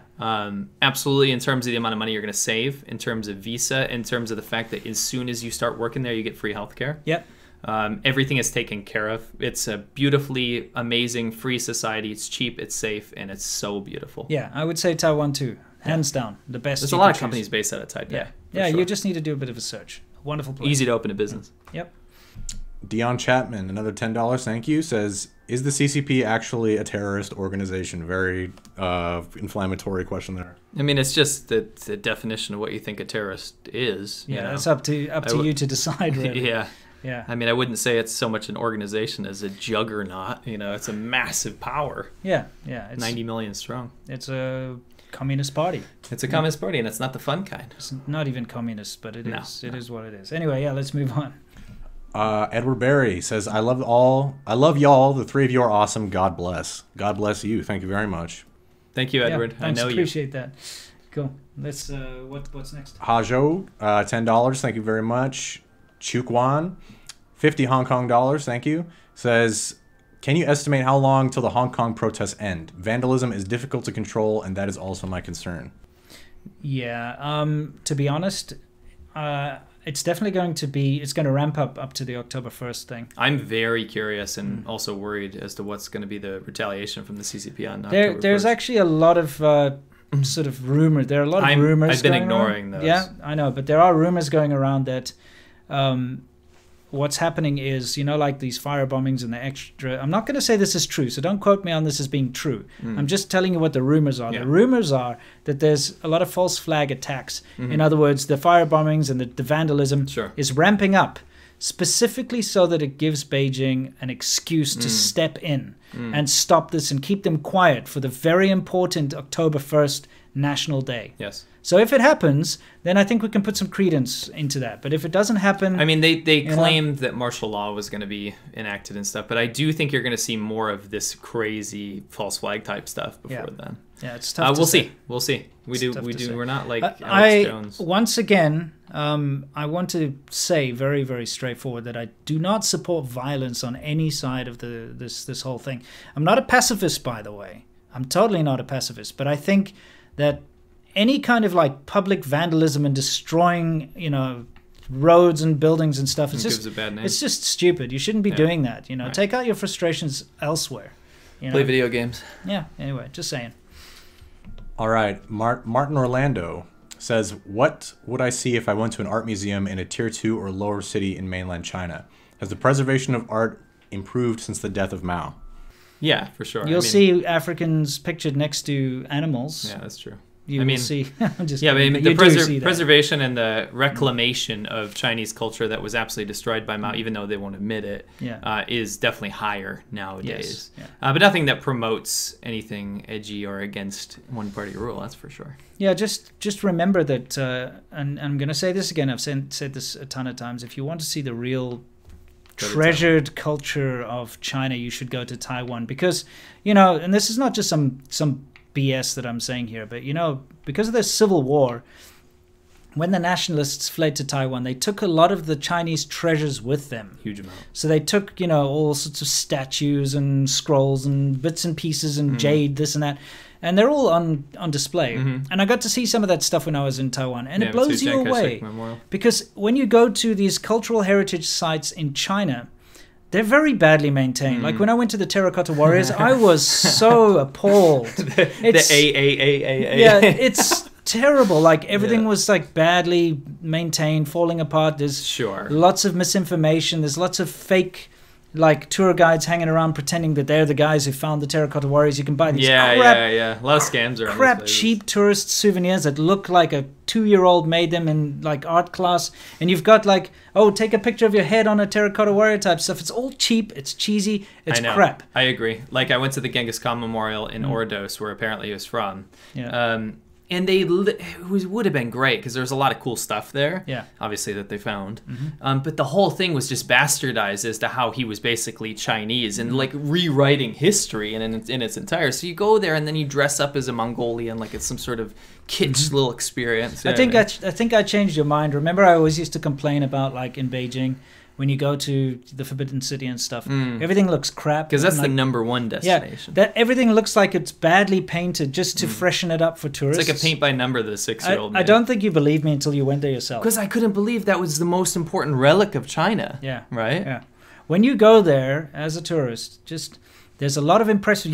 You can see what's underneath the surface there. You can see how impressive it used to be. You can see that it was beautiful and amazing. But it's chopped. But when you come up close to anything there, it's so bad. It's like they just hired some random hardware store guy to come and like try to paint over what was there before. Right. And they just use like modern paints and they screw it up and it looks awful. Whereas if you go to a place like Japan, for instance, the people that restore the temples and stuff there, they have to use the same wood that comes from the same family of the tree that it was originally cut from. They have to use the same dyes and mixed using like beetles or whatever was used back in the day. And so the preservation, and when you go close to the temples, they look exactly like they used to. Whereas in China, they just do some random thing to kind of make it look okay. I've got footage of it if you don't believe me. I've got guys plastering the walls around the Forbidden City with bricks. Just normal cement that you buy from like a hardware store. Yeah. It's what they do. And so it's very unsatisfying. It's if you're into culture and art, go to Taiwan, go to Hong Kong, you'll see better. Go to San Francisco, Chinatown, you'll see something more realistic. You know what I mean? Fair enough. Anyway, sorry, that's my rant. And I'm not out to hurt anyone's feelings. It's just, you don't always have to I'm say this. Super disappointed. Because you really hurt my feelings. No, because China has such an incredible history. Sure. And to see that it's been wiped out the way it has been makes me mad. Yeah. You know? Anyway, sorry, let's continue. All right. Gotta wrap this up here. Huazhou back again, $10, says, I have the highest respect to the Hong Kongers. Thank you very much. Peter Smolik back again. Do the Chinese like Slavs or not like Westerners? I mean, we were called Slavs more than where we're from. Yeah. There's a much more positive affinity for Russians in particular, just because of historical partnership. Yeah. So yeah, I'd say more than your average they can't Westerner, really tell the difference. But they won't be able to tell the difference. If you introduce yourself as a Slav, they'll be like, "Oh, our old Soviet friend," They'll say stuff like that. That's bad. Yeah, I think they like him. Studio Art FX, $25, thank you, says, wow, my first time catching one of these live. I like what you guys do. I do hope you guys might go easy on China sometimes, though. Are you worried about what happens when you go back? Yeah, look, again, thank you, by the way. I don't want us to appear as if we're anti-China, because we're actually not. We're anti-CCP. And we can say that very blatantly. There's just no way for me to say it otherwise. I do not agree with the Chinese government. I do not agree with their policies. I do not agree with their treatment of anyone, really, including Chinese people, especially Chinese people. That's what I'm against. That's the biggest travesty. And I'm so heavily invested in this, as you are too. The reason why we keep banging on about the bad things that the CCP does and the bad influence it has over people, like telling people to dox other Chinese people, doing things like that. The reason why we focus on these is because we're so heavily invested in China, having married into Chinese families, having spent so much of our lives in China, having learned the damn language. You want to waste your time learning to read and write Chinese, to constantly be called someone who doesn't care about China? Give me a break. Why would I have learned? Why would we have spent so much time on that kind of thing? We're not anti-China or anti-Chinese, but we definitely don't like the CCP, and we need to make sure that that's known out there. There's a very fine tipping point when you see, I mean, we've covered this a lot, but when you see the country that you've invested so much into, it doesn't make you bitter when things change, but it does make you very worried about the people that are around you, right? Because you know that you have the option to go somewhere potentially, right? Sure. But when you see the country going down this very, very unstable and kind of scary path under this leadership, we're the people that kind of know what was going on there, so we're going to be the ones that are going to be talking about that, right? Sure. It's kind of like you wouldn't go ask a hockey player to teach you basketball, right? Sure. So we're going to talk about what we know, and yes, it's disconcerting, to say the least, but we're going to keep doing it. When things are all like roses and rainbows and stuff, it doesn't even have to be like that. It just or just normal. Yeah. Then we will have no need to talk about these things. Sure. But I tell you what, like if they're going to be pulling these dastardly deeds and trying to persuade people into believing non-truths around the world, there are only a few people who can actually stand up and tell you with real experience that that's not the case. And this is, I think, what separates us from a lot of other like news outlets and stuff, is we're not just hearsay saying, oh, China bad, anything like that. This is stuff we've lived through. We have actual video footage and experience of having gone through all these different things we're talking about, and experiences of being attacked, of being doxxed, of all this stuff. Things have happened to us. So we speak from experience, not from conjecture. We're not just like, oh yeah, look, this is why I ordered this. No, it's like this happened to us, and that's why I think there's quite a bit of weight behind what we say. Absolutely. Yeah. Anyway, let's continue. Let's finish up. Chad Hurst gave us $10. Says my old lady is flying for a visit next week. Great debater and highly intelligent, but seriously needs to be red, white, and blue pilled. I'm probably dreaming, but tips and prayers are appreciated. I'm assuming she's Chinese, his girlfriend, maybe? You have to be very, very, very patient. And the worst thing you can do in this kind of situation is to get frustrated and just start jamming facts down people's throats. Yeah. Oh, Tiananmen happened. What do you say about this, right? Yeah. That's the worst thing. They'll get super defensive and very nationalistic. So you have to take an easy approach, introduce them to new ideas, back off when things get hot, and take it easy. It's very, very simple. It's kind of why I fell in love with China in the first place, is when you're constantly told something, okay, someone's like, China's bad, and you go to China and you see, actually, it's not that bad. That's why I started my whole YouTube channel, is I was like, the hell's everyone talking about? I had to experience it for myself. Me too. And that's what you need to do, is let her experience it for herself. If she finds life in America is comfortable, more convenient, nice, if she has access to things that she didn't have access to and she likes it, that's what's going to change her mind. Not you saying how bad China is or how good America is. That's not going to work. You got to let somebody, change their own mind through experience. Firsthand, yeah. Cool. Next, Michael Lacko gave us €5. Says, to monetize you, enjoy the content, good luck. Thank you very much. Did you want to? I'll just keep going. JK, $1. Thank you. Koala, $5. Thank you. JJ Hung 2. He is certainly hung. $10. Says, most first world nations are democratic socialist. Taxing is progressive. Schooling, healthcare, and welfare is universal and a right. The U.S. works more like China with its pseudo-capitalism. No, it doesn't. Come on, dude. I know this is an argument that goes around a lot. But unless you actually go and live in China for more than a decade and see what's actually going on there, I guess you'll keep believing your fantasy. You just have to stop with this, okay? Especially everyone's like, oh, you guys live in California, all this kind of crap. You have no idea what you're talking about, all right? We're going to talk about this in depth in the future. That's why I was going to keep my mouth shut, because I have a lot to say about that. I get trigged on this stuff. Because we attract a very, very interestingly polarized audience. What I found in a lot of private messages is a lot of people assume I'm this or somewhere in between. They really are fervently believing that I'm on their side about certain things, right? Yeah.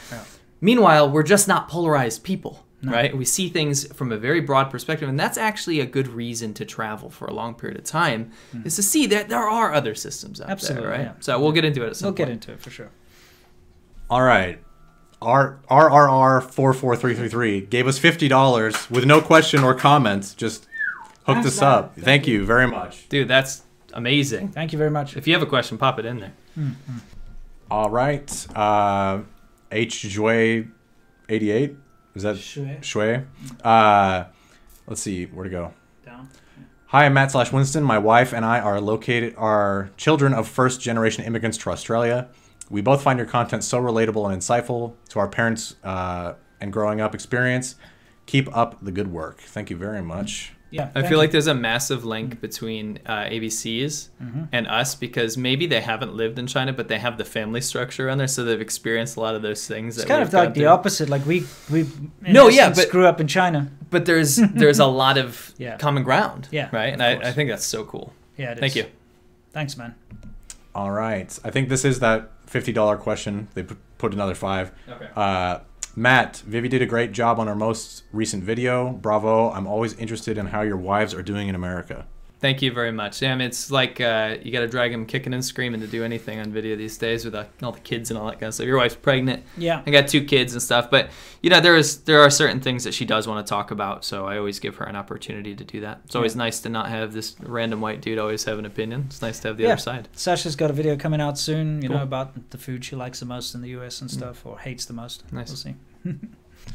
Kane Ravenlock, sounds like a vampire, gave us 50 kroner and just said true.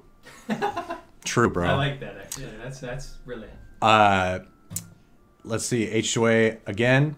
$10 says, what do you guys think of Nathan Rich's content? Seems like he cherry picks data to fit his arguments. The uncritical woo mouths jump on it. My wife finds his content very preachy. We don't talk about psychopaths. Let's move on next one.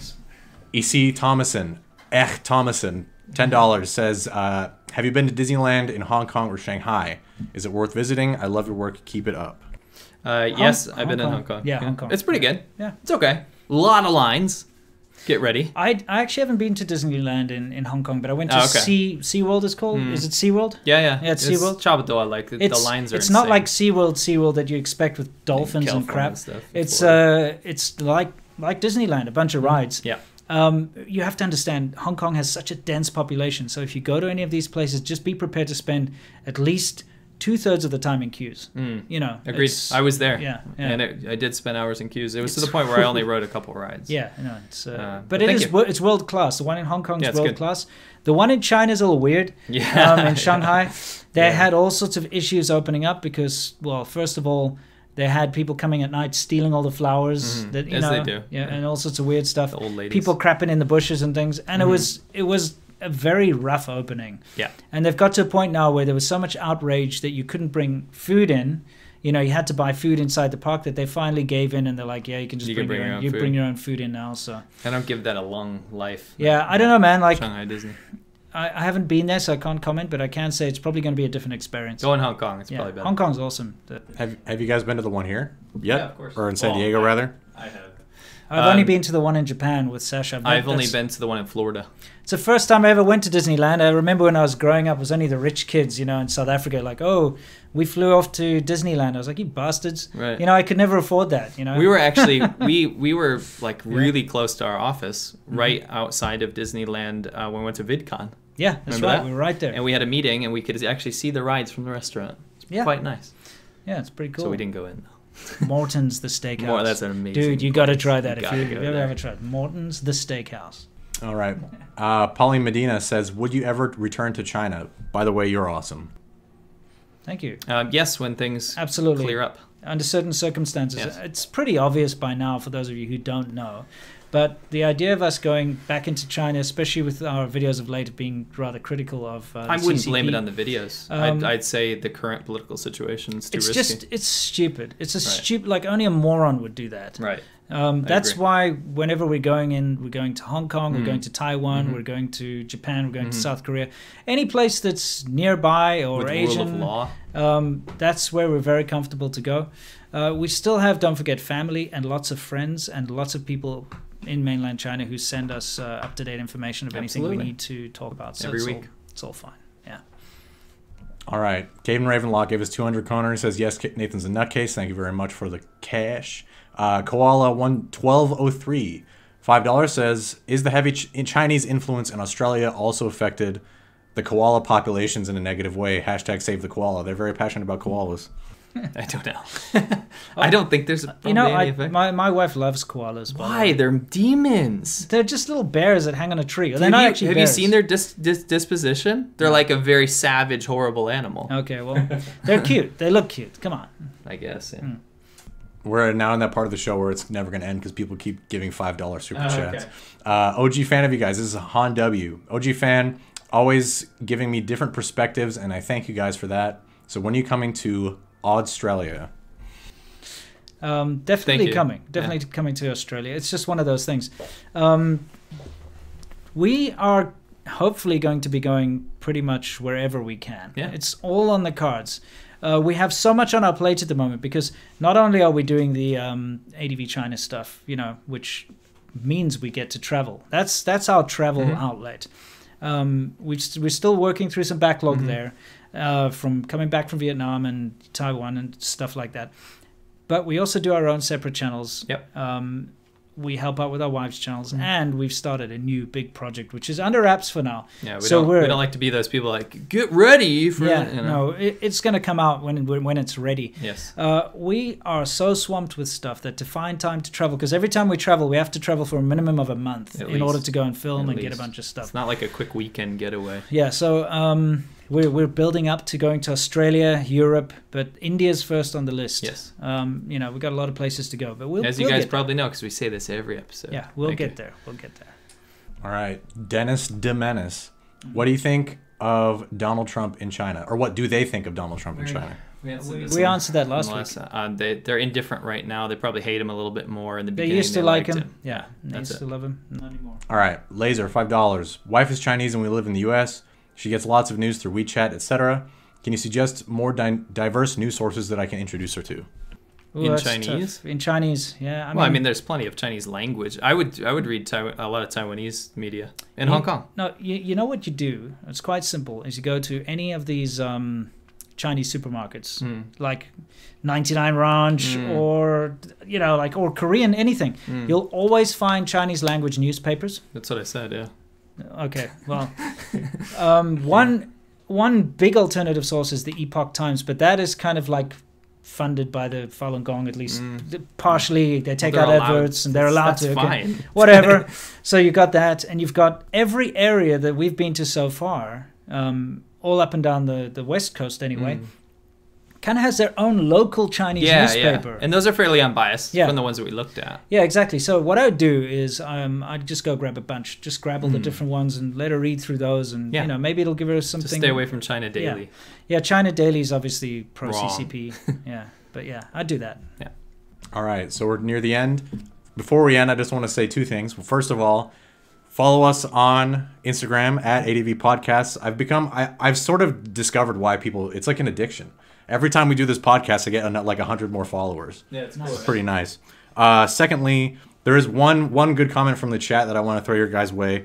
So, Bent Alex Rain Bundgaard, hell of a name, says, have you thought about asking a lawyer to protect your interest on consignment, i.e. he gets money if he wins against your harassers? I don't know if we're not Sue boys. No. Yeah, sewer rats. We're not sewer rats. Yeah, I've always had a problem with overly litigious people, I should say. I don't like litigation. I feel like if you can't resolve your differences out in a public forum, then, it's kind of stupid. I mean, there's a reason for lawyers. Yeah, absolutely. But if it got to that point, then we would. There are people that have broken the law who've harassed us. Yes, that's true. Who have, that's very true. Not only things like libel. Yeah. And doing all sorts of horrible things to smear our names, but people that have actually harassed our family. I don't want to get into it because then it just promotes their behavior. It's one of those things where if you start bringing this up and you're like, hey, I'm going to sue this guy, I'm going to sue that guy.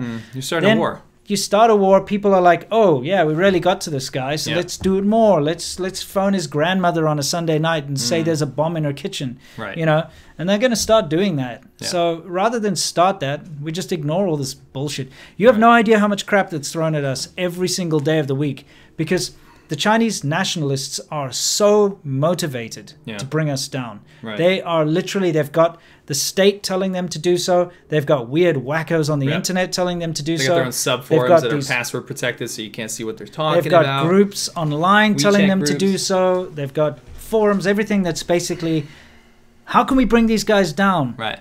This is the information about his wife. This is where his wife works. This is where his father is. This is where his mother is. This is where he lives. This is his school he went to. This is this.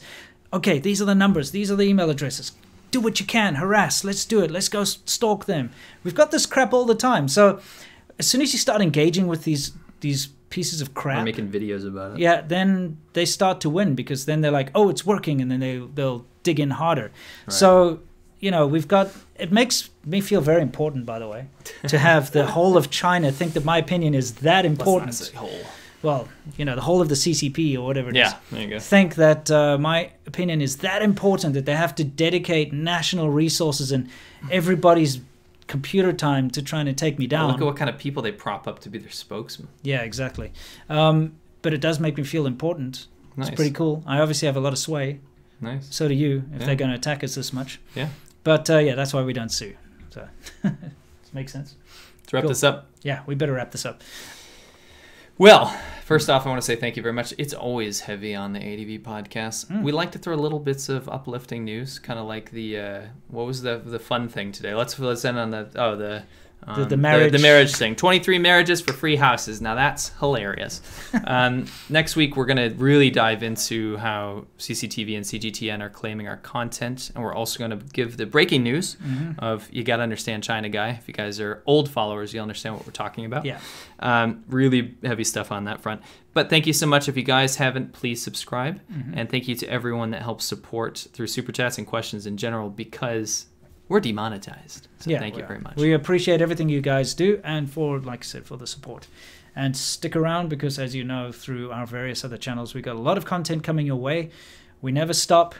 We're not going to stop. We can't wait to see you in the next video. So until then, as always, unlike doxing scumbags, stay awesome.